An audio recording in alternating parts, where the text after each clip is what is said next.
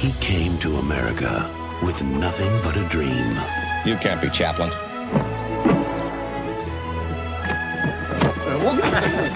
You might be Chaplin after all.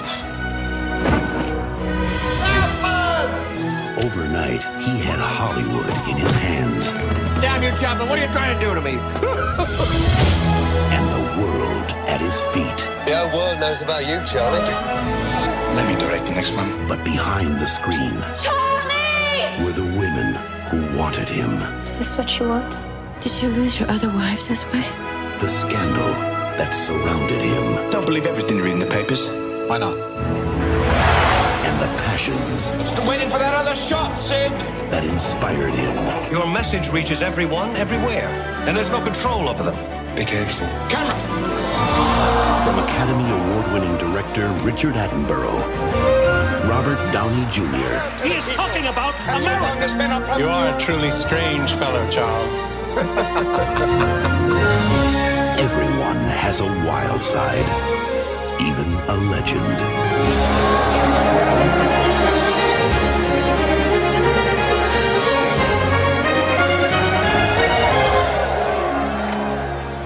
What do we do, Charlie? Smile.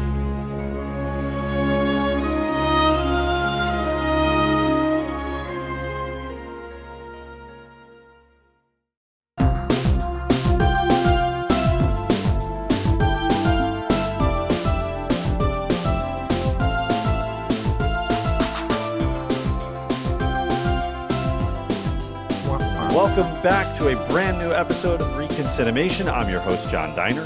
I'm David Munchak. I'm Brent Hutchins. And this is the podcast that takes a look back at some of our favorite films from the 70s, 80s, 90s, maybe beyond. And we're checking out how they hold up here today. And we're out of the month of Shocktober. And here we are in November. So it's time to, we're moving past the horror movies. We're getting back to some quote unquote regular movies. And it's a very exciting time. We're not actually going to talk about David Munchak's alternate career as a silent film star, but we are going to look back at the career of Charlie Chaplin and the movie Chaplin from 1992. Yeah, and as an experiment in silent film, this is actually going to be a silent podcast, and so you can just turn it off in an hour and a half. Thanks for listening. Yeah, we're just going to have the piano music going, and you can imagine what we'd say. We should have the piano going, the entire underlay a piano under this entire episode. Yeah, definitely. Well, on the video portion, it's going to be us talking with no sound intercut with the screens of dialogue. The dialogue cards. Yeah. People are going to get real tired by the end of it. So. Yeah. Reminds me of watching silent movies in film class with you, John. Yes, those were the days. And I some of them I even stayed did. awake for. I didn't. Was there a whole unit on Chaplin or a class on Chaplin in your film school? Is he just a touched upon? No, he was touched upon. It wasn't, it was the history of, because the history of world, I think it was the history of world cinema. I think so. And we spent a fair amount of time in the 20s and 30s and, some silent film stuff and into the early talkies. And we did look at, I think, one or two Chaplin films, but we didn't do a whole class on them. Excellent. Yeah, I guess that's, in film school, you'd want to cast as wide a net as possible, right? And while he's influential and a big part of it and known in the zeitgeist, he's clearly not the only one. Yeah. So that's neat. Well, I was just going to say, I'm sure there are film schools that do have classes that focus specifically on Chaplin or other individuals from the history of cinema. But I don't think that our school provided that specific class on Chaplin, but we did touch on him and probably why it shut down. It's got to be it. Got to be a big part of it. You didn't have a Chaplin course. Well, yeah, back at the College of Santa Fe, we RIP. Our teachers really seem to lean towards, of the silent film stars, they really lean towards Harold Lloyd and Buster Keaton and kind of emphasize them as sort of the sleeper hits of of that era, and not the obvious star that Chaplin was. I think we watched Modern Times and The Gold Rush. I think those are the only ones we actually watched in class. But they really like stressed. They're like, yeah, you need to see Chaplin, and here's why. We'll study him a little bit, but these other guys are the ones you really need to know. Gotcha. Which is not the popular opinion anymore. Wow. Which was the whole bread and butter of our school. They were, kind of the alternative. I don't think we ever in film school ever talked about like the current, whatever was out in theaters while we were there was ever discussed in class or anywhere in the building. Yeah, nor was mainstream anything ever really a focus. Yeah. Right. Yeah. So. Like if you said the words Top Gun in that building, like you were going to get asked to leave. Yeah. The alarms would go off, and yeah. I do when you walk us through like some of the life and times of the College of Santa Fe. Yeah, that's our other podcast, which we're about to launch. It's going to be great. We go day by day through our era in the College. Oh, wow. Well, we're starting with August 28th, 1997. Orientation. What a day. Cowboy Mike walking across the... Oh, anyway, but we are looking at the film Chaplin. Richard Attenborough directed Chaplin, starring Robert Downey Jr., amongst many other amazing actors. It's going to be really hard to talk about the movie and not talk about the person of that Charlie Chaplin was, and both the real person and the character of the tramp and all of that sort of combined. So I think we're going to be kind of free-flowing here a little bit. But and this movie, watching it this time, really... I'd seen it before, but it really raised some interesting questions for me that I don't know if you guys feel the same way, and we'll get into it.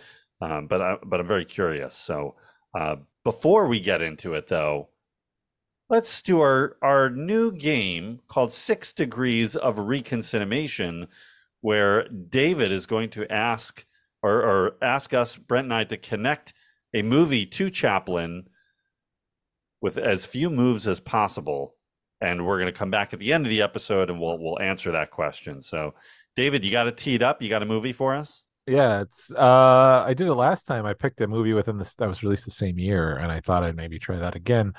There are so many stars in this movie, and I wasn't going to look for how am I going to stump the two movie professionals. I would say you both are. So I just thought, what if we connected Chaplin to 1992's Stay Tuned? Ooh. Released in the same year, made about the same amount of money, and also features some cameos and guest stars.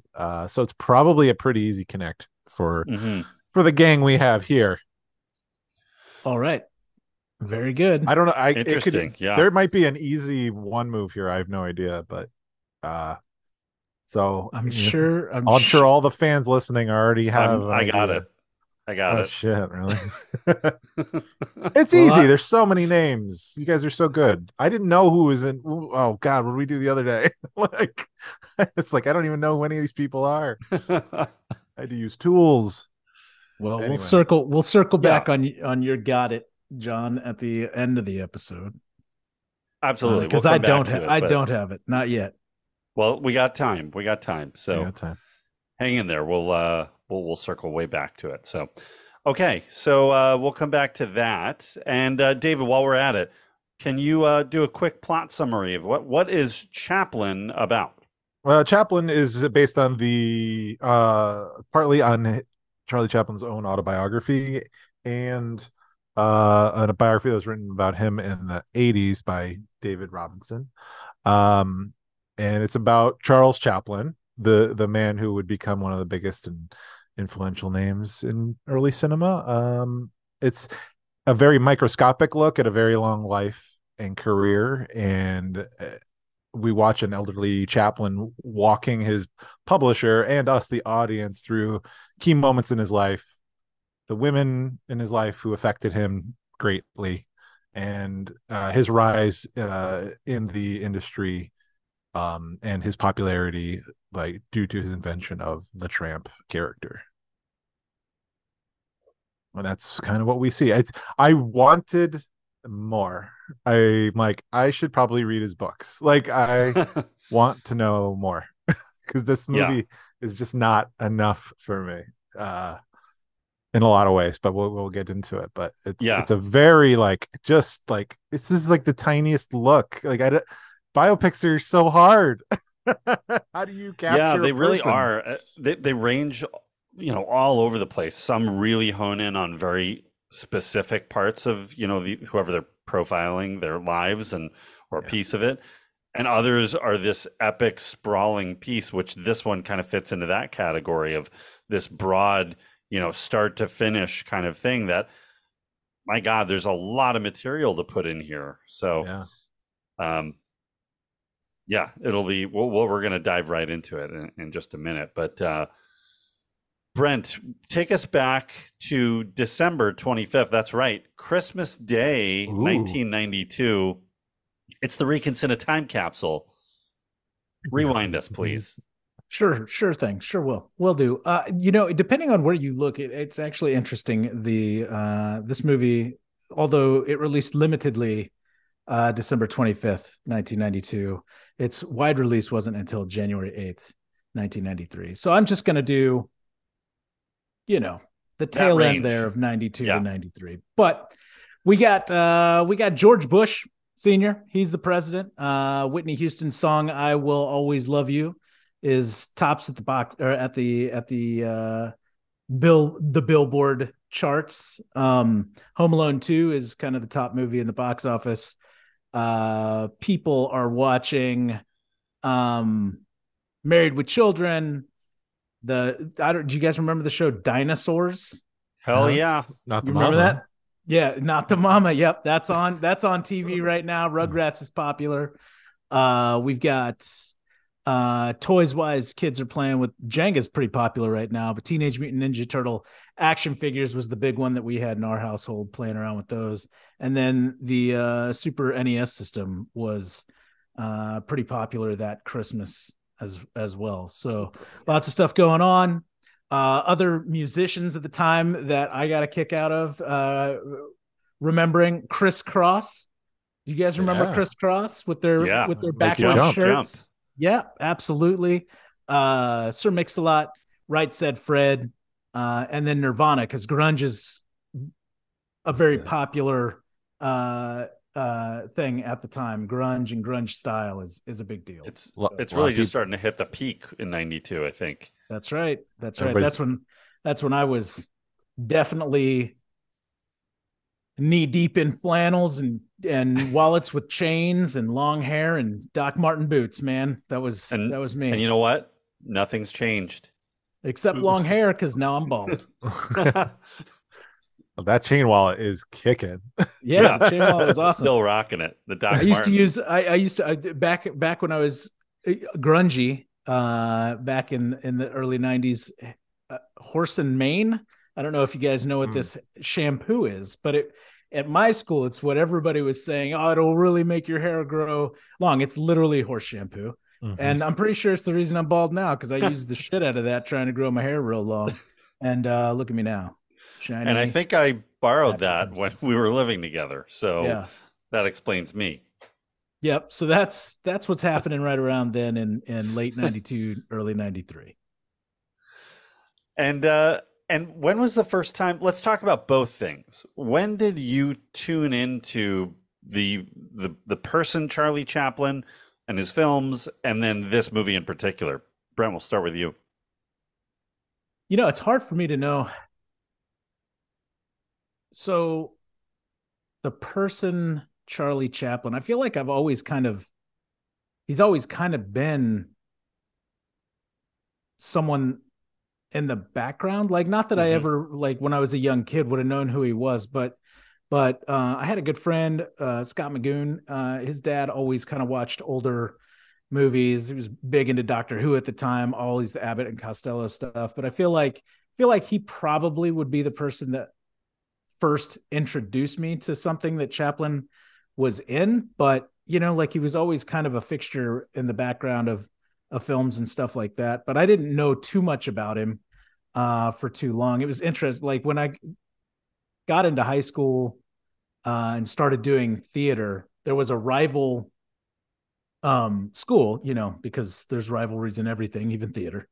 And the kid who was like my age, good actor kid, actually a kid that I used to play tennis with, like even when we were younger, we took tennis lessons at the same place. But had lost touch and then kind of found each other in theater as he was at this other high school. But he was a big Chaplin fan, and he would like dress up as Chaplin and like had a little cane and walk around, and we'd be at like theater conventions, and I would see him walking around with this cane, and I would just like think it was really hilarious because it's taken a little too far, I think. But yeah, a little bit. But that's theater living for you.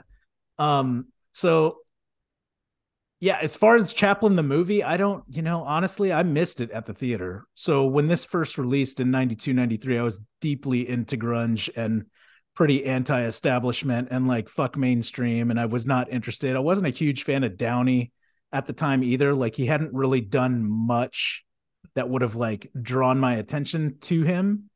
Aside, I think the biggest thing I knew him from at that point was he was like the mean dude, and he was one of the jerks in Weird Science. Like that was like his claim to fame for me up until a little bit later. And so I didn't see it, like I wasn't very interested in it. I think I was more interested in, there's another movie that came out later in 93 called Benny and June. And I liked Johnny Depp's portrayal of kind of Buster Keaton / Charlie Chaplin and, his thing there. But like, that was really it. And it wasn't until just recently that I really sat down to watch this movie.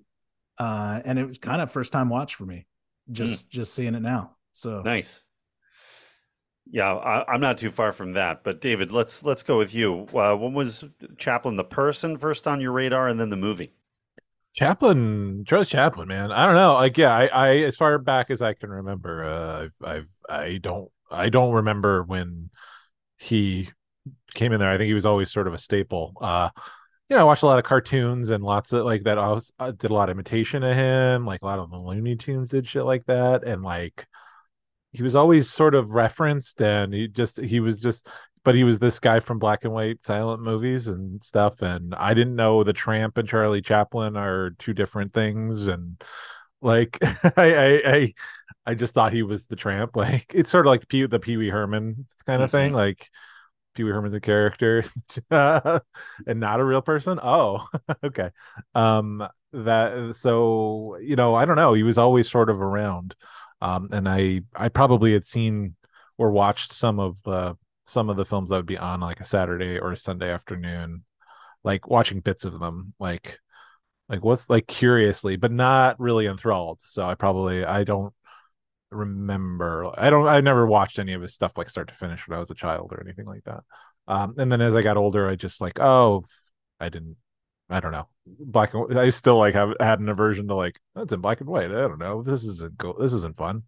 So yeah, like I did, it all became more obvious the difference between man and character later in life. But when I was probably a teenager, and I missed this movie like entirely. Although I remember the ads for it. Like they always like showed him with the two rolls on his fork, him being very like goofy around J. Edgar Hoover. That was like the big stand-up thing. I think the Simpsons parodied it like the next year or something.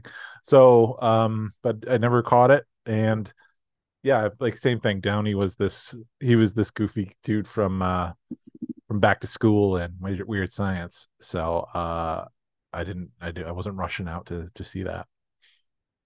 And then I watched Chaplin for the first time in preparation of this episode. Yeah, that's not too far from my kind of background with it as well. Chaplin, the person, Charlie Chaplin, was just always felt like he was around. Like ever since I kind of tuned into watching movies, it was just like, like those other icons like Elvis and Marilyn Monroe. They were just old time characters that were just still around, and you'd see clips, or their movies would be running in the afternoons, like you said, David. But I never had a desire to watch it. Same as you, I couldn't separate the person Charlie Chaplin from the character of the tramp. It was all one and the same to me until I went to film school, and then we did a brief study into him, and then I started to learn a lot more of who the person was. That, oh my God, he started United Artists with a few other actors, that like, oh, he's not that all the time, that's just the character he's playing. And we watched Modern Times, and we watched Gold Rush, and maybe The Great Dictator. And I was given a gift of like a DVD box set that was those three films and Limelight, which was a non-tramp film that he did later in the 40s, but which is another kind of amazing film. But yeah, so I was never really wild about Chaplin as a kid, and I also kind of stayed away from silent films if I didn't have to watch them. But and then the movie Chaplin, I only remember of it not when it came out, but I had Reservoir Dogs on VHS, which was put out by, I think it was Live Entertainment, which is a long defunct company, and there was trailers for Chaplin ahead of Reservoir Dogs, so that was the only time I really knew of it till recently. So, and then it kind of came back on my radar last year. I picked it up, watched it, and then watched it again for this. So, and this, so this really brought up a lot of questions for me, especially watching it a second time. I watched it last year and really enjoyed it, and just greatly enjoyed all the performances, and thought it was this sweeping epic. And then once I started to dive in a lot deeper for the podcast, and this time I just had a lot more questions that had me look at it from a different angle. But again, before we get to that, where do you think the audience of 2023 stands on Chaplin? Do they know him? How do you think people feel about silent films in general? Do today's audiences, do they ever watch that? Do they even have access? I mean, I guess they have access to it, but does anyone voluntarily watch it? What do you guys think? I have no idea. I'm assuming there's, niche people looking at it. I'm sure there's young people discovering it, but it's not spreading like wildfire through the younger generations, I would say. So you're all the would-be filmmakers and creative people, I'm sure, are finding his work, and is finding silent films, and everything that's old is new again. So there will be some weird boom for like that era, I'm assuming, for just a small amount of time soon, but I don't know. Well, I'm assuming that there might be some general awareness of Chaplin, but not. I'm sure there's plenty of people that don't even know who he is. Like, I don't know. I don't know how they would, the mass audience of today. I mean, I'm sure, and there are definitely niche audiences who love silent films and try to keep that alive and promote it. Yeah. But that's a very small audience, I think, that still goes to those films. And so many of them are kind of gone now. But Chaplin was the biggest of them all. And most of his films are still available. They're on HBO, or they're on Max, they're on Criterion, they're probably elsewhere.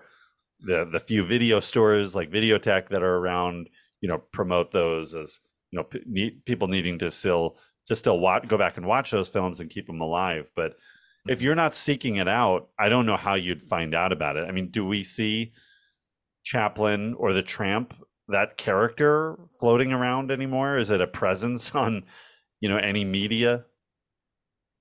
No, I don't even think you see it. Like a lot of times you would see maybe silent film playing on a TV, like in another movie scene, just to give homage to that. I don't even think you see that anymore. In this case, it's so old.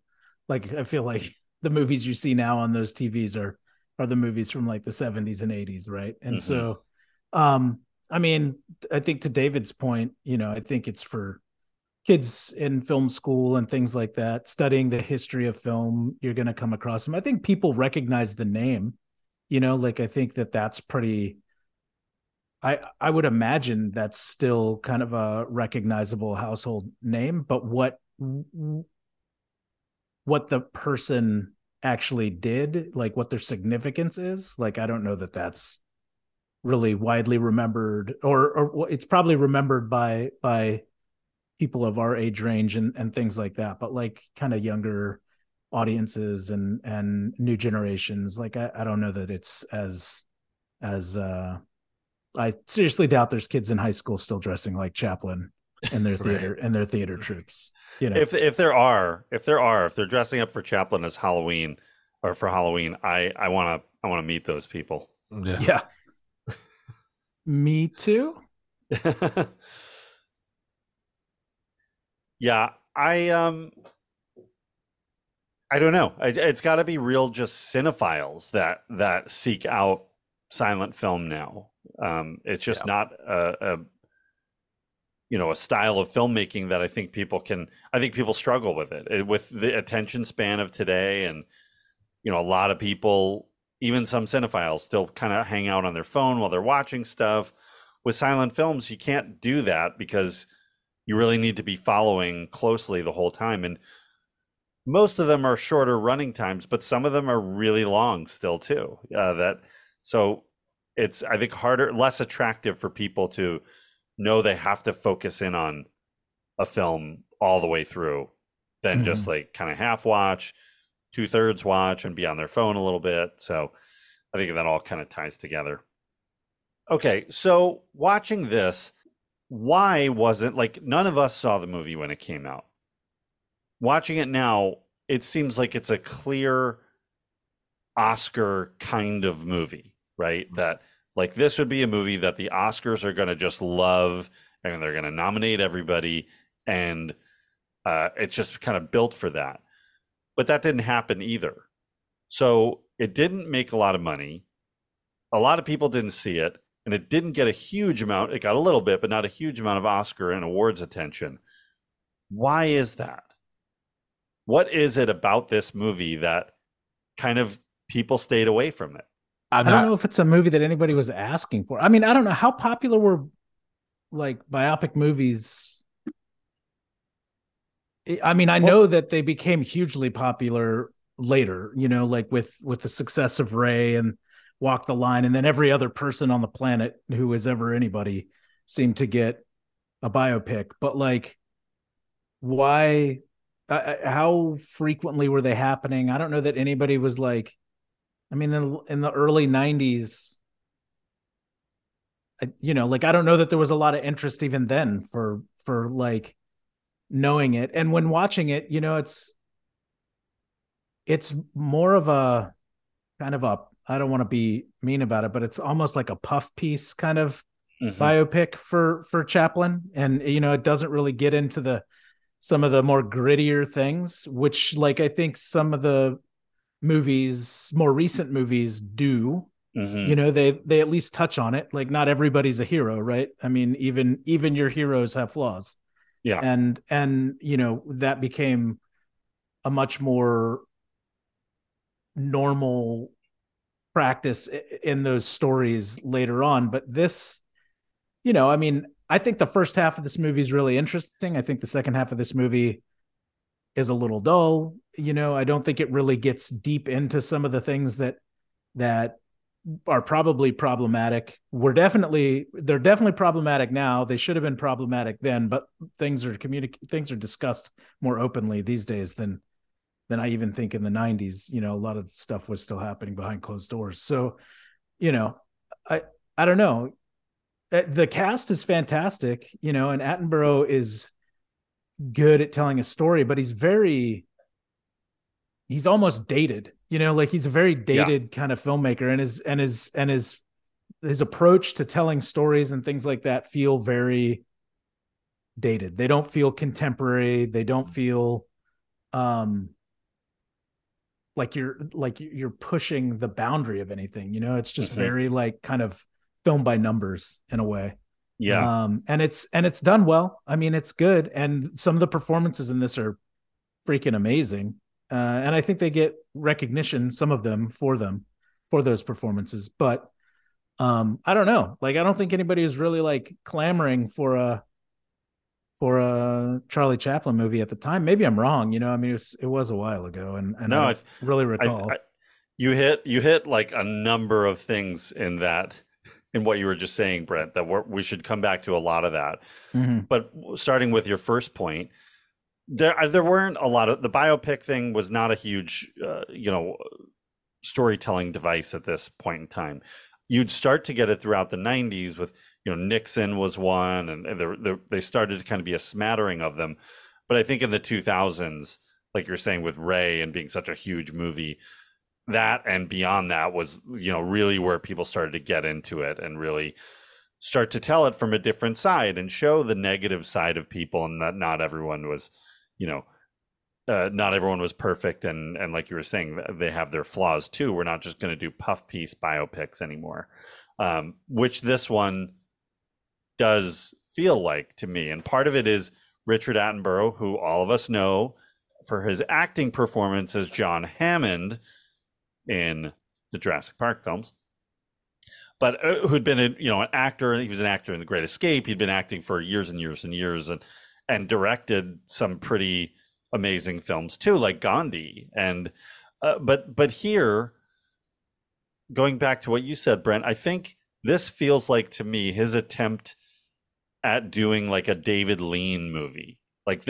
he's telling the story the way like the story unfolds in Lawrence of Arabia. So it does, to me, feel like a very old style of filmmaking. This is the same year that Reservoir Dogs is coming out.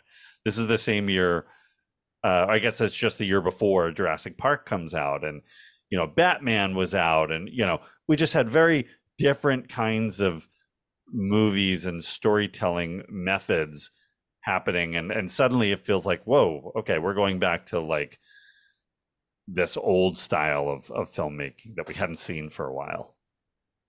It seems like this could be a good TV movie. Yeah. Do you know what I mean? Like, it's accessible, and it's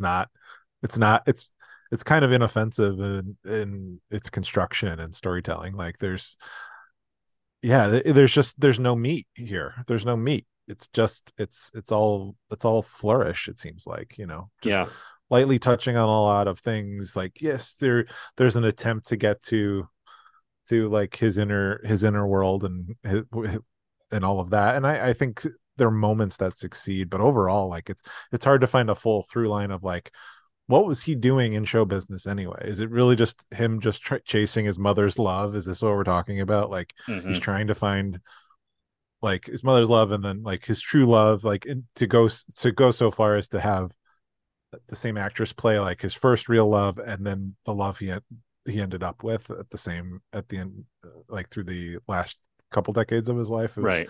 So it's just sort of like, without giving a lot of service to the women that are like part of his story, like they, but there's so many women and relationships and all of that, like you could devote a whole movie to one relationship and make that love story, and that would, there's a lot there. So there's a lot to service, there's a lot to say, and there's there's too much of a healthy mix of like, there's too much but also not enough of like his love and personal story, and then like his Hollywood story and his innovation as a performer. There's just like a lot of like little things but you don't really have a solid hold on the guy, I think, by the end. Like, yeah, it's very simple. I think we're sort of shadowed, in Robert Downey Jr.'s incredible performance. He's, we're sort of blinded by like him doing this amazing work, especially the greatest work he'd done until, up until that point, for sure. Yeah. So we're sort of like under the illusion of that like, oh, this is a good movie, and not to say it's a bad movie, but it's just there's too much material that we just touch on and then we just leap over it. Yeah. Charlie Chaplin was one of the most important people in film history, 100%. Like the human being, Charlie Chaplin, for what, he's the first real like iconic character is the Tramp. That character was everywhere. It was like what Michael Jordan was in the early 90s. That was the Tramp in the teens and 20s and probably early 30s, but especially with the sportswear. So Michael Jordan was the Tramp of the NBA. Yeah, exactly. In more ways than industry. One. No. I want to see a 10-part Chaplin maxi series from HBO. Like, yes. Why have we not made this yet? Yeah, I think we're going to get there. Exactly. Like that. Like that's the real place to tell this story, because there's such a gritty and dark side to Chaplin that does not. I mean, it gets very lightly touched on here. But also, just going back to my point for a second about how important he was, creating United Artists, which was such a big event of creating a studio run by creative talent. That was, a studio that lasted for, quite some time and was a big company, although they didn't run it anymore after a while. But yeah, it was, and everything he did as a filmmaker and taking, an actor who came and took creative control, after the beginning part of his career, just really was running his own kind of shop and was cranking out quite a lot of material over time. So, but yeah, there's also this dark side of his relationship with women, many of them being young underage women. And whether or not, this movie kind of glosses over it like it's this, kind of love story with each of them that, some of them didn't work out.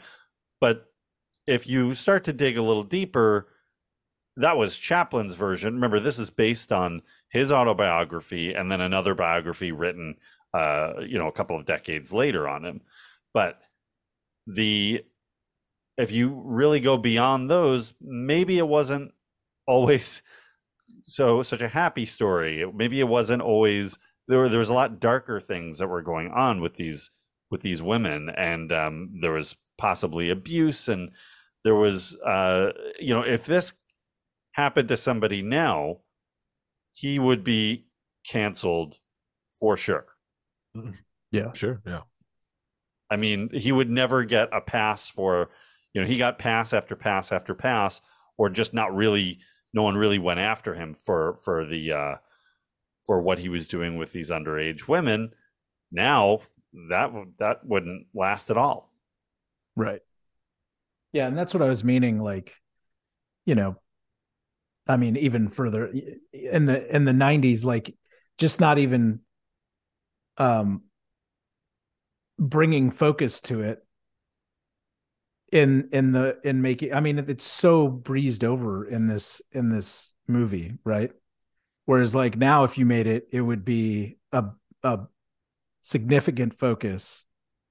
And if Charlie Chaplin were a working actor today, like he would never have a job. Like he'd be gone, so. But it's something of what's permissible in the 1920s. I mean, a lot of child brides, I think, were out there. I think it was a little, I'm not saying it was acceptable or something but it was like commonplace almost. I would think so. And I think probably less so in like major cities like Los Angeles, like that, those are big towns and word gets around, and then it's just that thing, like, it's very Hollywood to be like, well, that's just kind of like what he does, like, unless he's like committing like violent crimes that are well known or something like that. Like, it's just like, well, it's painted in this movie like they all chase him essentially. I guess that's an unfair way to say it. I think in the movie that their lives just keep intersecting, him and these women, and most of them underage. and not exactly knowing like what the actual ages some of them were. Like, I mean, what one was 16, Yeah. one was, and then but then the rest are, and other women were commenting like his reputation of like, I'm 21, I'm too old for you. Like, oh yeah, like there's this thing, but it's all it's all allowed, it's all permissible in a sense. It's like, so it's kind of strange. Like, yeah, absolutely. Like that's we've evolved as a society to like we're not going to let that happen. But Mm-hmm. but this stuff happens all the time. I mean, Dane Cook is a comedian here in 2023 apparently still.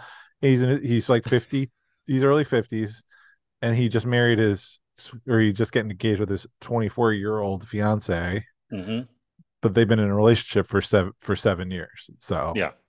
Well, and like, there's kind of a running joke that Leonardo DiCaprio, yeah, you he know, doesn't like, date younger than like 19 or something, or 21 yeah. or 23 or I mean, it's all legal, but it doesn't make it like it Yeah. doesn't mean it's not creepy. The older the guys get, the creepier it kind of is. yeah, Yeah. it starts turning Yeah. into. Now, So in Chaplin's,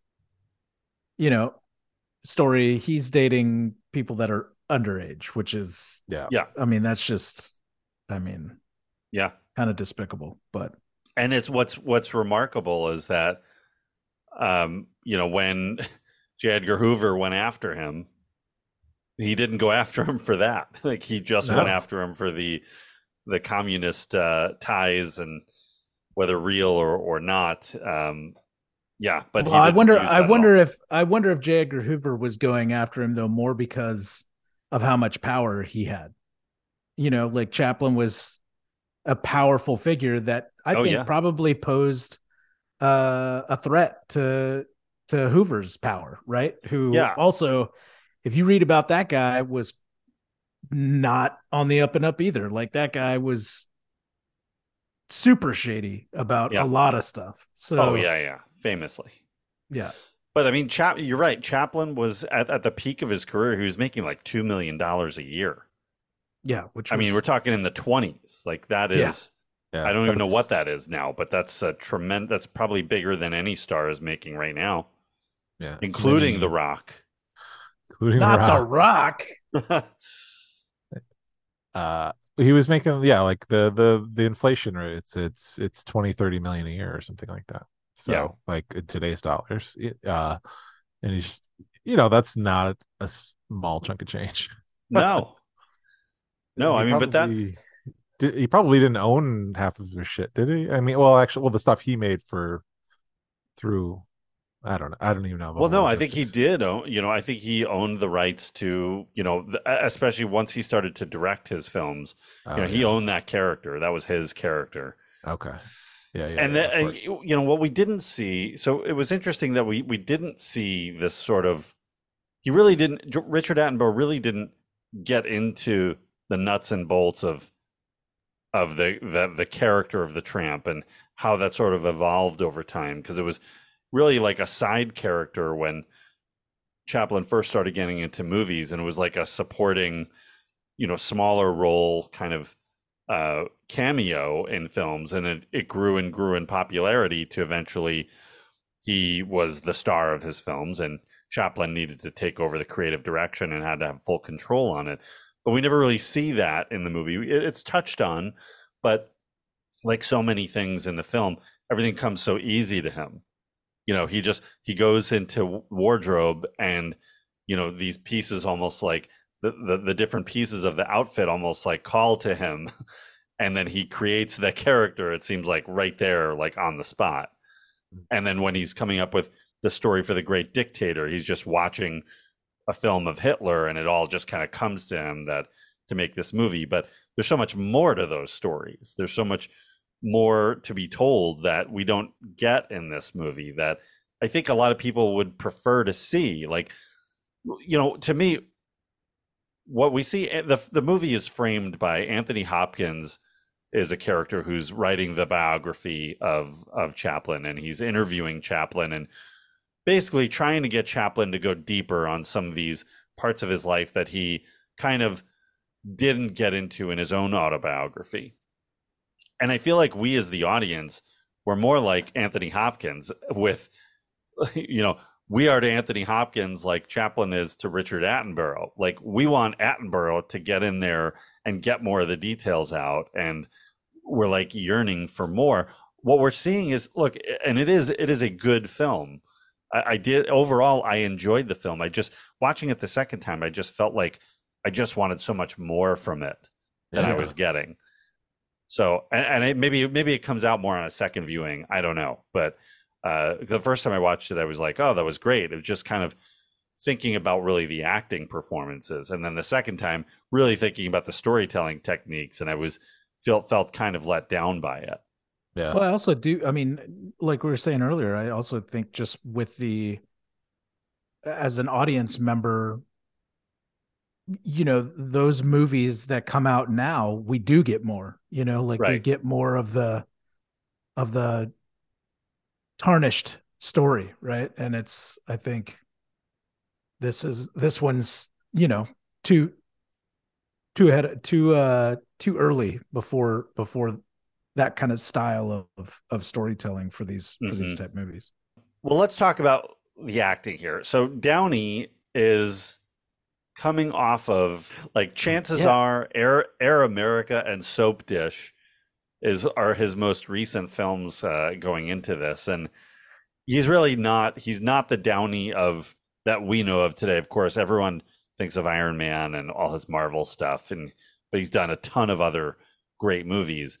I think really starting with Chaplin, but before that, he was known to, he's like the side bully character in Weird Science and Back to School, and we did look at him in Less Than Zero. I think that's his first probably great performance. Yeah, I think that's probably the performance that got him like looked at for this, right? Mm-hmm. Like, I mean, it's the only thing on here that's not just kind of like a comedic side character or like something of that nature. There's not a lot of dramatic clout in his performances up to now. Yeah. And of course, he's also famously known for his personal problems that he had. He was going through, throughout the 80s and 90s, and how troubled he was, and before he really pulled the nose up and got everything really back on track, and has had an incredibly successful career since getting it all all back on the right track. But here he's still in the middle of it, so his movies are kind of all over the place. After this, I think I started to really tune in on him on Natural Born Killers and that mid 90s kind of era, and he was coming and going. Like, he was pop up with a great role and then kind of disappear or do some kind of whatever movies, and then pop up with something good, just to remind you that, like, he's so good, he's so talented, but he's having a hard time getting there. Finally, eventually he did. But this was like, for acting performance wise, I mean, it's astonishing, I think, that how well he portrayed Chaplin, like both as the tramp and as the person, that he really embodied that character and just did an incredible job. Yeah, it truly shows his level of talent. I mean, I think it's great that he was able to get his life straightened out, and that the issues that he went through didn't derail him completely, because I think that he's we've seen now in so many other performances, he's a great entertainer, and this is certainly the first time that you're seeing really the full kind of scope of that, and he is truly good in this. But he wasn't the star that he is now. That's what you have to remember too. It's like his name wasn't going to carry it necessarily. Yeah, I mean, I feel like it was kind of a shock that he got the part, right? Like, I think there were other actors that were up for this part that were bigger names. I think Robin Williams was talked about at certain points, and Robin Williams and Tom Cruise were two of the Tom Cruise. and I don't think either of those would have worked either. I mean, I do think Downey, if this movie had come out like, I don't know, 5 or 10 years later, I think it would have been a very different story. I think this would have been the movie we were looking for and hoping for, but he wasn't there yet. But Tom, like, let's start with Robin Williams. Robin Williams, I just feels like he was too old already at this point. Like, I can't see him playing the young. I can see him doing the Tramp, but it's harder for me to see him as the younger, Chaplin, the Charlie Chaplin person. Yeah, but this is, I mean, I feel like, when did Dead Poets come out? 89? Dead Poets was 89? 87? Okay. Yeah, so I feel like that age, like his Dead Poets age would have been, I mean, it's right around now. It's certainly good for, you'd have to adjust maybe the younger days for him. Downey was 27-ish when he made this movie, so yeah. He technically his first scene in the movie is like he's a 16-year-old version of himself doing that stage drunk, but you could hide him under all that makeup, and you can buy that he's this youthful guy, not that 27 isn't youthful, it's just like it allows that jump for when he's playing 20, like 19 and 21 and going to Hollywood and like whatever. So, but Robin I think 40-year-old 40, 41. Yeah, but I think Robin Williams has an uncanny ability to play young, right? I mean, shit, he did a movie, Jack, where he plays a freaking child, like I think he can. Yeah, I don't know. It's a little. I think different. he has. I'm a big Robin Williams fan, and I'm not trying to. I'm not trying to take away. I think Downey ended up being the perfect casting, but I would watch Robin Williams' version of Chaplin for sure. Sometimes you cast somebody just because they've got the look or whatever. Like, look, I like Zachary Quinto, but is he a great Spock? I don't know. I don't think so. But he kind of looks like him. Like, that's fair. Like, and I mean, I like Zachary Quinto. And his Spock is fine. It's just like when you put a bowl cut on him, he looks like Leonard Nimoy. He's just like that's. I think it's so easily to be influenced by like the less makeup you kind of have to put somebody under, and I don't know. Yeah, he definitely had a vibe, as they say these days, of Chaplin. Or Downey did. But would Robin Williams have been too over the top? And I think he'd be too much. I don't know. I like I feel like if we hadn't already seen dramatic turns from Robin Williams, it would be difficult. But he certainly, I feel like, is able to tone it down. I mean, Dead Poets Society is like, I mean, that's a significant performance from him in that movie, and that's one of many that we ended up seeing from him. Mm-hmm. Again, I don't think this is a real debate. Like, I think Downey is the guy. He got it. He did fucking stellar. Yeah. But I think Robin Williams, it's been a long time. It's sad that he's not around anymore, but it's been a long time since we've had an opportunity to see him do stuff. He was really talented. I think he could play a really amazing Tramp for sure. Like, 100%. I think he could get that, probably easily. But yeah, would have been, I agree. It would have been interesting at least to see, what he could have done with it. Tom Cruise, on the other hand. Yeah, that one's a lot harder sell for me. Well, look, that one, he had the name, the star power, much more than Downey at that point. Oh, definitely. Yeah. For star power. I don't think we've ever seen Cruise have the acting range that this performance requires. Definitely not. He's got more range than I think people give him credit for. Like, I mean, he can be hilarious. I mean, Tropic Thunder, dude, he is freaking genius in a comedic role in that movie. But this would be, I think, tough. This would be a tough one for him to excel at, Yeah. I don't think it works to his strengths, really. No, I don't think so. And I think it was the right move to not go after him for it. But he, at this point in his career, he was still, he hadn't become just the Mission Impossible guy or just the big action guy. he was still looking for good dramatic roles and looking to work with like really great directors and everything. He was still in that part of his career. So I think he's a good actor. I'm not trying to take that away, but I think me too, for sure. Yeah, I think that it would be difficult. Johnny Depp was also up for this. He was on the list. That one would have been interesting. And I think I mentioned it earlier. We got to see a little bit about what that would be with Benny and June, but yeah, I don't know. If this movie was still being in development for like 5 more years, it would have been, oh, maybe Jim Carrey. We should probably get Jim Carrey in there. Like Jim Carrey he's a working actor and was on In Living Color, but he never would have been in the mix for this role. He could have been, but it just seems like, but I think like him as the Tramp would be, like, I think we would have been talking about Jim Carrey as a possibility like a few years later. Like, yeah.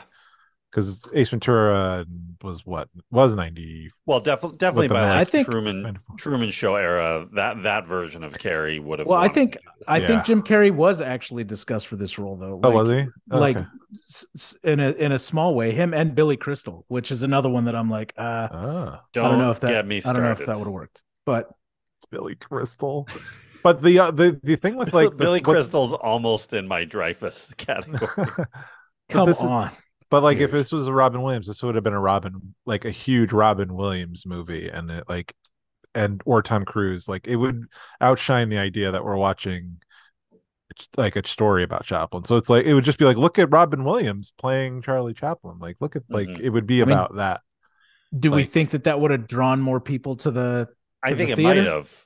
I think it might have, and you might have spent more time as the Tramp, and really like drilled down a little bit more on the movies, the making of the movies, the making of the studio, that whole creative drive that we didn't see in this movie. Yeah. And again, I think they got the casting right. I think Downey's the right guy. I mean, even in interviews I read an interview that Johnny Depp gave where he, so to get into a little bit, Johnny Depp's a huge Charlie Chaplin fan. Like, he was definitely trying to get this role, but he understood, like, he feels like Depp was the right cast too. And I think you look at it and there's no question. But yeah, he definitely didn't have the star power that pretty much any of the other people that we've said would have, except maybe Jim Carrey at the time. Cause he was, I think he was still just a little too early in his career to have the star power. But everybody else that we've talked about was a more recognizable name or recognizable star power than Downey at the time. And the interesting thing is all of them would become huge, super huge, just a few years later on. So I think this is a movie. It just, not to say that it was ahead of its time, because it certainly wasn't, but just would have been better served having been made 5 to 10 years later. I think the scope would have been opened up for the audience a lot more. They would have been a lot more attracted to this movie. It's ripe for a remake, John. That's what I think. Yeah. But I do think what you guys were saying as a limited series is a much better way to go, because there's so much more to dig into. Yeah. Yeah. For me, I don't really care about him as a person. I want to see more of the career stuff. Like, how did he, and informing United Artists and all that, and the battle against the whole communism stuff. So like, that's all the stuff I want to see. Yeah. Yeah. Me too. And you could definitely dig more into that with the limited series. He's a great character for that. And I think you have to, I don't think you can get away with just painting those relationships as like, he's in love with this girl and then he's moving on. He's in love with this woman and moving on. That's not how it went, really. I mean, maybe with one or two of them, but you have to show it for what it was. And you can still, it's hard to do, but it can be done, and it is done, that you can have these lead characters, you as an audience member still love them, still are interested and want to follow the story, even though they're doing, some messed up stuff along the way. Yeah. Everybody loved Tony Soprano. Not a good guy. Not a good guy. I do want to say there's some other great performances in this movie. This cast is really huge, absolutely huge. And I just got to throw out some names here, and all of them huge names. Geraldine Chaplin, who played her own grandmother, really solid role there. Kevin great. Kline as Douglas Fairbanks was just another great Kevin Kline performance of so many. Dan Aykroyd, Penelope Ann Miller, Kevin Dunn as J. Edgar Hoover. I'm a huge Dunn head. Yeah, Love Kevin Dunn. He always plays a lot of Washington DC types. He's always a DC type guy. Yeah, and he's a character actor who's been so good for so long. Yeah, from doing big movies and shows. I mean, he's in Transformers and to Veep and all things in between. Hot Shots. One. Yeah. I think the snippet from this that I'm taking away is that John said that he is a huge dung head. And Done. So Done. Yeah. That's what I said, dung head. And so no. It's gonna trend on Twitter, X, whatever it is. X Twitter. Yeah. Moira Kelly, Marissa Tomei, Diane Lane. We even get David Duchovny in here, guys. Duchovny. Yeah, we do. The biggest star of the 90s. That was funny seeing him pop up. I was really surprised by that. Yeah. You didn't mention it either, but Mila Jovovich is in this as well. And yes, I'm secretly a huge fan of her. Really her singing career, which nobody really talks about, but she had one album called Divine Comedy, which came out in the early 90s.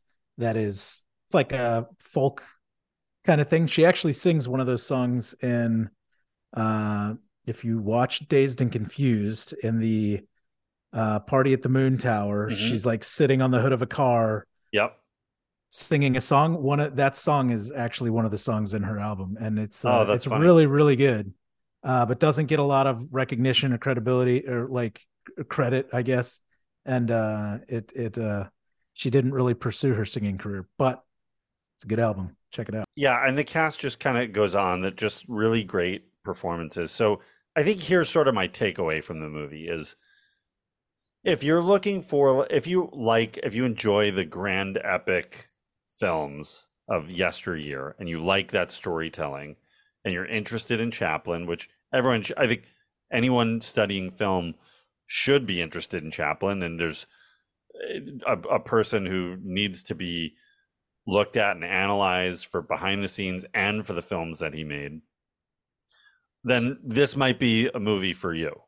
I think modern audiences are mostly would have a hard time with it once you started to dive a little deeper into what was really going on.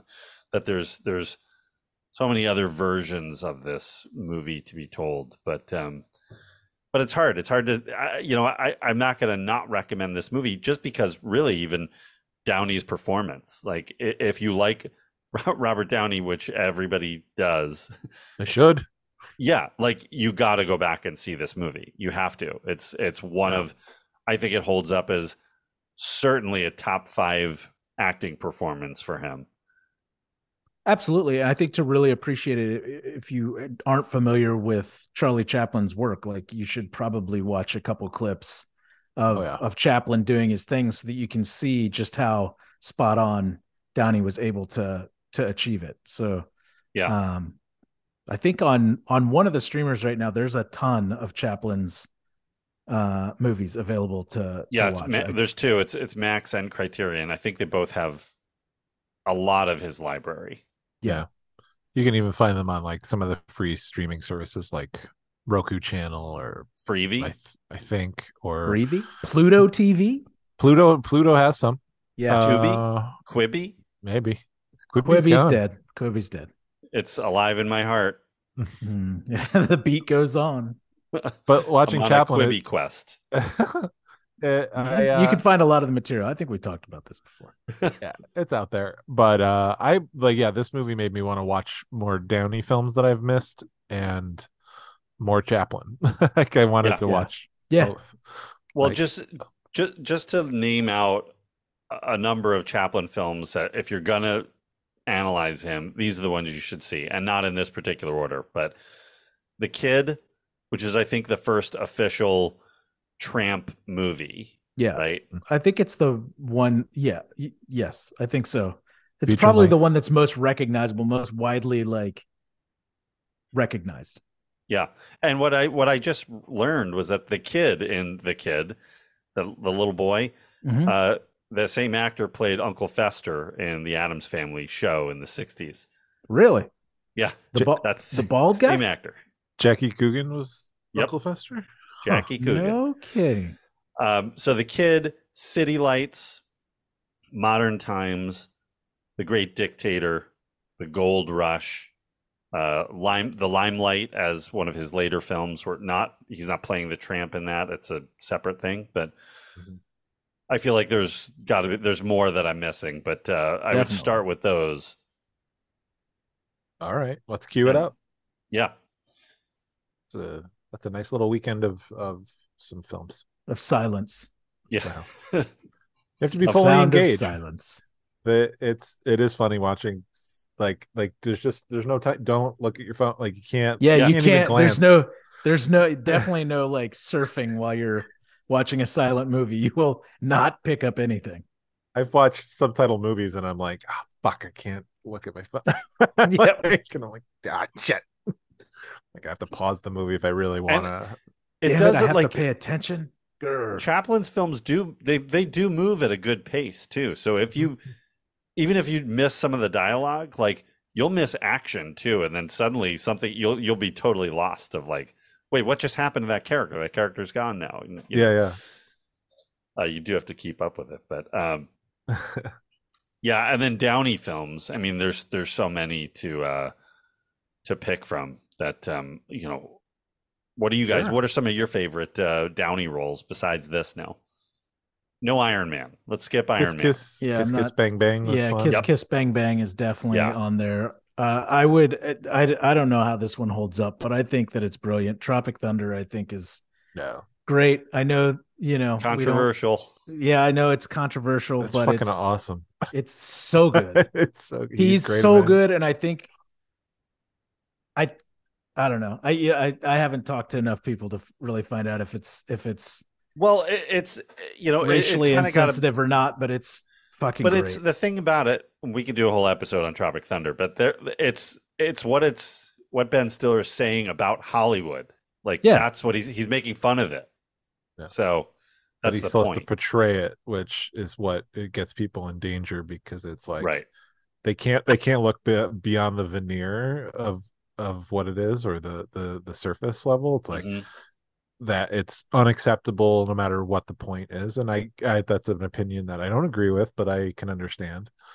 But that we go to extremes on stuff like that, and just to avoid controversy, like things are left out. There's an episode of Community where they play Dungeons and Dragons, and Ken Jeong plays a dark elf from the underworld. So he puts on Spock ears, and he's painted in pure black, like there's no color at all, and he's wearing like a silver wig or something. I think you can't stream that episode because it's an allusion to blackface, like, and it's like they're just like, nope, we're not even going to deal with someone saying like that's blackface. And like I'm talking like Sharpie paint, black.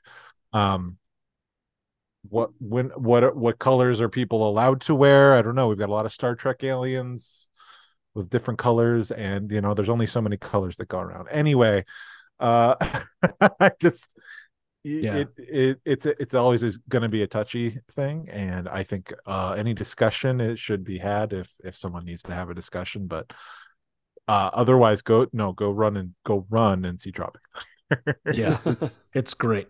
I love it. I love the point that they are trying to make, and I think Hollywood. I think that's been largely it's largely permissible among.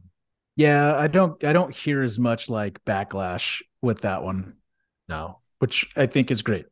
I think it's great if people could watch things without their guard up and enjoy things for what they are, and not, be offended at every little thing. But it's a tricky world. A couple other Downey movies that I'll mention just before we move on are Zodiac, I think, is great. And another one that I'm not sure many people watch, I don't hear it talked about a lot, is Charlie Bartlett, which also has Anton Yelchin, which R.I.P. man. Yeah. Definitely a bummer. He was a great young actor that unfortunately lost his life. I think I watched a lot. I think I've seen most of Charlie Bartlett, right? Doesn't he takes, I think I've seen that movie, right? He's like a probably. I mean, yeah. Downey's in it and he plays like this. Isn't he the therapist, or is he the school counselor to the kid, to Anton Yelchin? And that's right. Yep. Yeah, I forgot I saw that movie. That's a fun little movie. It's a nice. Yeah, it's good. It's like less known, I think, but it's good. Yeah. I'll throw out Oppenheimer also. I think he's really, really good in Oppenheimer. Haven't seen it, need to see it. I'm bummed that I haven't seen it yet. And, because it's freaking Chris Nolan, it's certainly not going to be streaming anytime soon. So I got to just wait probably until Christmas. It'll be on IMAX Plus. Yeah, exactly. Yeah, probably. So, all right, if this movie were being made today, like, how do you think it would be covered? Like, what do you think would be done differently? Let's say it's a movie and not a limited series. I think stylistically it would change. Yeah. Stylistically?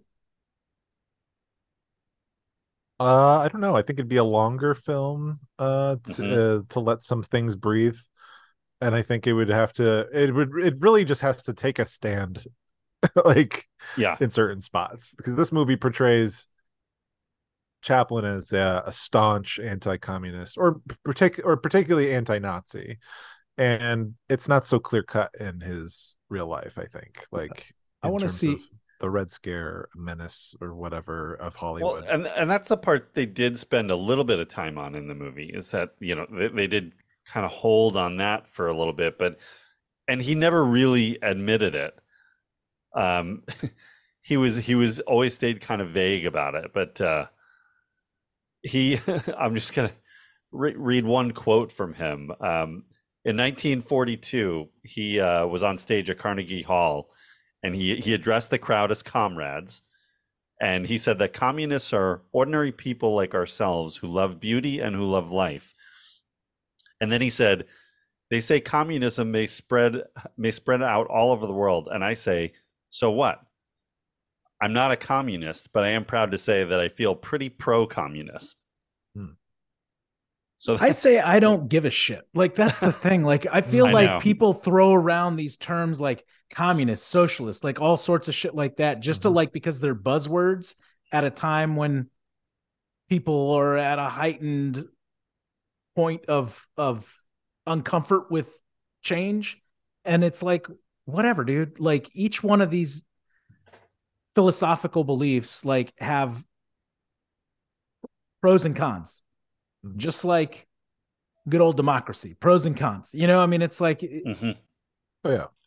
Well, it was a big deal then, though. Of course, it was a point. huge, like with McCarthyism. And yeah, absolutely, dude. I mean, it was a whole big thing in Hollywood. Communism was a perceived threat to the American way of life, and it was definitely the American way of life was working for a lot of people, so it became very un-American to discuss other alternate policies and things like that. And I think a lot of and I think, like anything, a lot of stuff is great to discuss philosophically, put on paper, all of that. It's in terms of execution and practice like that, you come into problems with any kind of system. So communism was vilified as if it was a great evil, but it just had some poor associations that in America particularly, that makes it a lot scarier sounding. So yeah, I think I'm assuming he's anti-Hitler. I didn't read his book.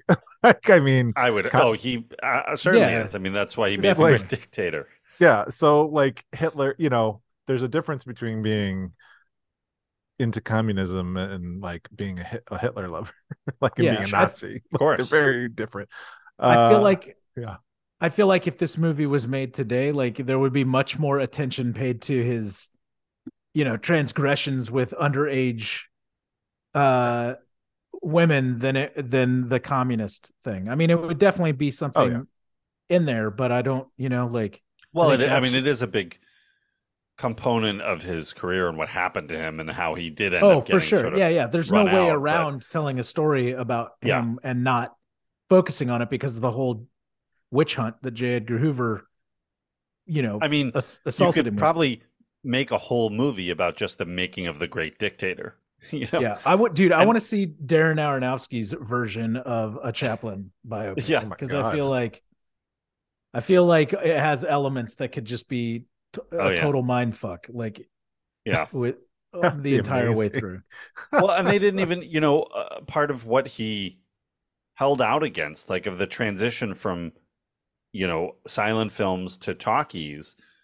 He continued to make silent films like into the 30s when definitely they were pretty much all making sound films by then. And, and his resistance to that and why and his stance on it will be such an interesting part of either a series or another movie. But they didn't really get into it on this one. There's just so many points that they could have gotten into that they didn't.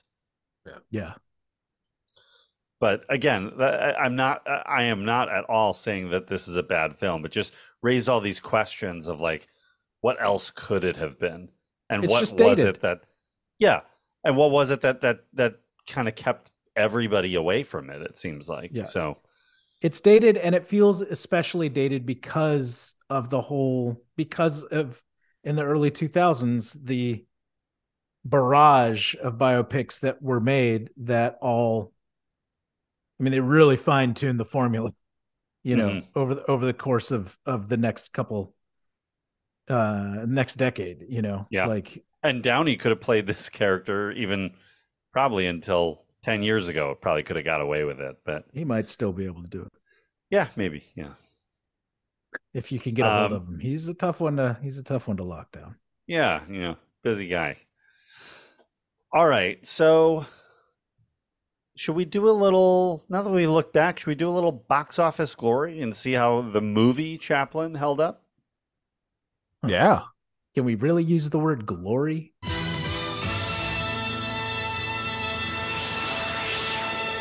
Chaplin had a $31 million budget. It was shot, but yes, a lot of actors. Holy shit. Lots of actors. It was shot and it's a period film and was big and grand and epic. So all that's going to run your budget up. It was shot between October 1991 and February 1992. It opened in limited release December 25th, Christmas Day, 1992, against Hoffa and Trespass. And then it widened its release on January 8th, 1993 against David's favorite film, Leprechaun. Oh. No, that's Home Alone 2. Oh, that's Leprechaun 2. Or is it Leprechaun in the Hood? Or in space? That's the best. I don't know. I like in space, but I like the whole series. On the January 8th weekend, it was number 7, falling right between Home Alone 2 and Leprechaun. Number 1 at the box office that week was A Few Good Men. Opening week, it made $3.2 million for a total domestic run of 9.2. Oof. Ouch. That's rough. That's really rough. That's that's a pretty big loss on the movie. So that doesn't even a opening weekend of 3.2 and still only to get 9. Man. Yeah. That's rough. That's it's any way you slice it. Not good. Ended up as it kind of gets included in 1992 because that was its initial release. It was number 162 of 92, right between Delicatessen and The Water Dance. What is The Water Dance? Anybody? Oh, you need to see it. I don't know. Have you? Probably when I was at Suncoast, I feel like that was something we ran. The water dance. Top at the box office in 92 is Batman Returns, Home Alone 2, and Lethal Weapon 3. So all sequels. Ugh. Mhm. It was a lot of mixed reviews at the time. I know Roger Ebert had a hard time with the movie, and not to say he was the be all end all of reviews, but he and Siskel were the probably the most popular ones at the time. Yeah. It was nominated for 3 Oscars: Best Actor for Robert Downey Jr., Best Art Direction, and Best Score. It did not win any, but I do feel like Downey maybe he should have won. Who did win? Do we know who won that year? Al Pacino for Scent of a Woman. Oh, no. Come on. Maybe. That sounds like it could be. Pacino for Scent of a Woman. Yeah. Against Denzel. Denzel was in Malcolm X. Stephen Ray. That's probably another one that. Yeah. Stephen Ray in Crying Game and Clint Eastwood in Unforgiven. So it was a competitive year. That is. Yeah. And Al Pacino won with Scent of a Woman. Yeah. Can we all agree that was a gimme? Because, yeah, that was. He shouldn't have won against that competition. Yeah. I think now I would either give it to Denzel or Downey. Yeah. I think now it would definitely go to Denzel. I think now it might go to Clint, really, but which is that? Unforgiven? Unforgiven, yeah.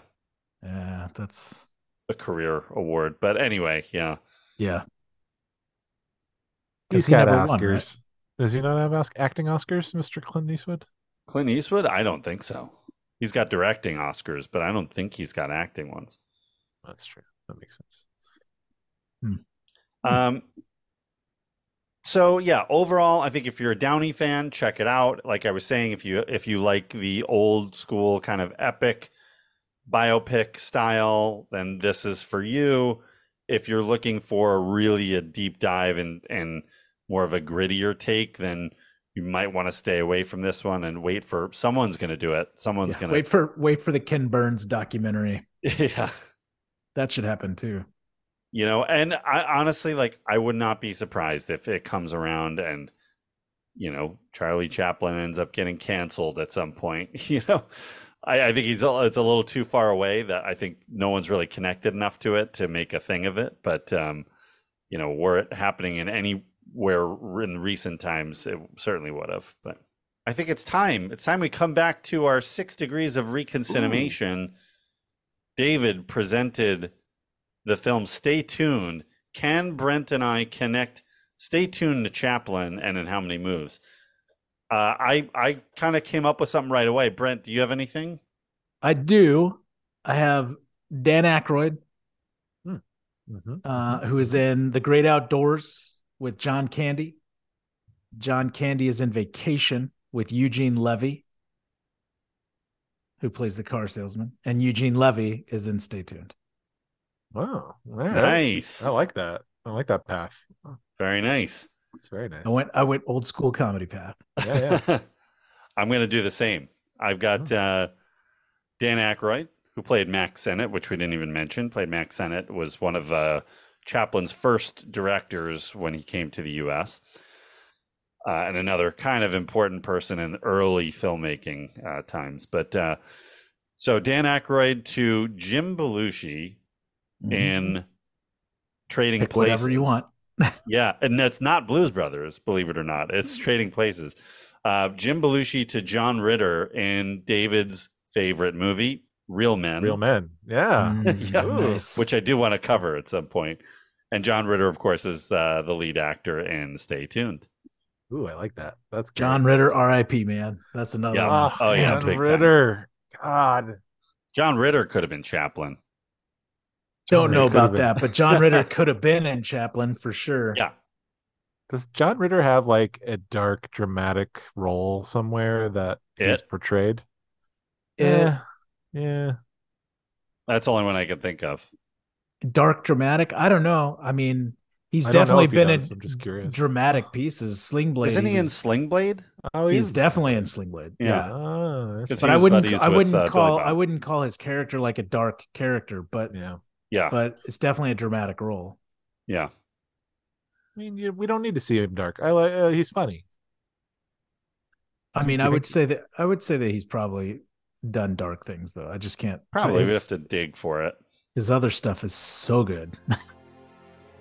So. But all right, well that's our look back at Chaplin. I kind of feel bad for like kind of carrying into the movie, but I couldn't not do it. Like those questions were so much on the forefront of my mind this time watching it that why we're here. Was it really a tearing into the movie? I don't think so. I think it's a very honest and very fair critique of like what this movie doesn't do and does poorly. You know. Yeah. I mean, I just see a lot of potential. I see more potential than what it was.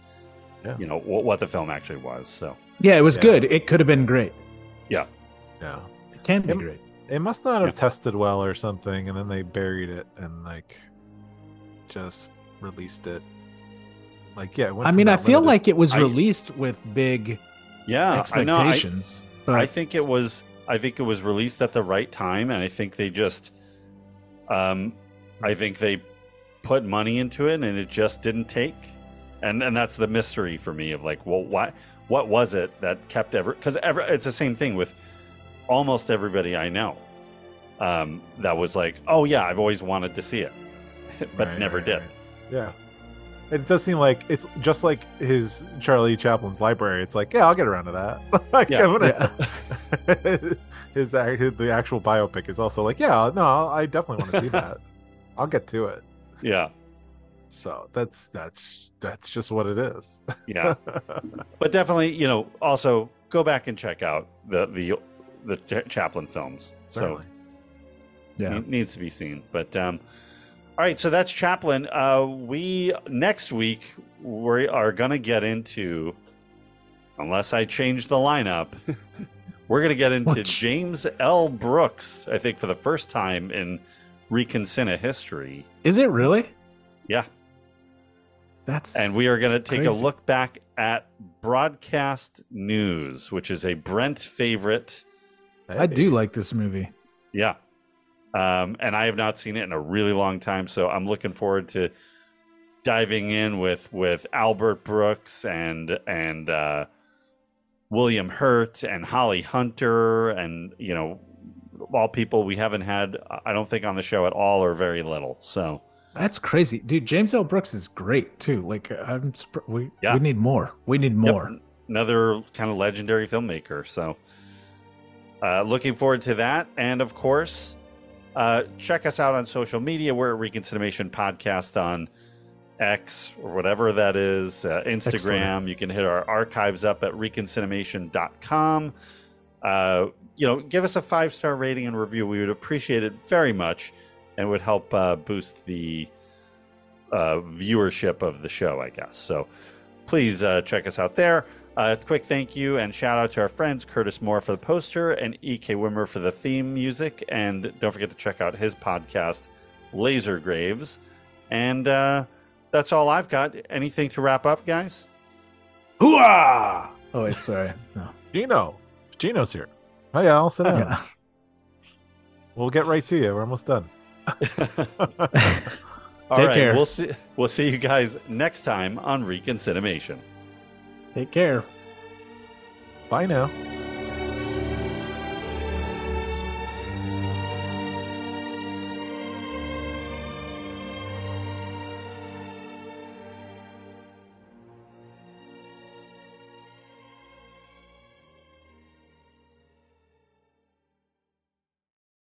Yeah, I think he's such a we'll get into it, but he's such a pop culture kind of icon in today, even though he hasn't been alive for what 50 years still. Like 10, 12 years. Was it 10 or 12?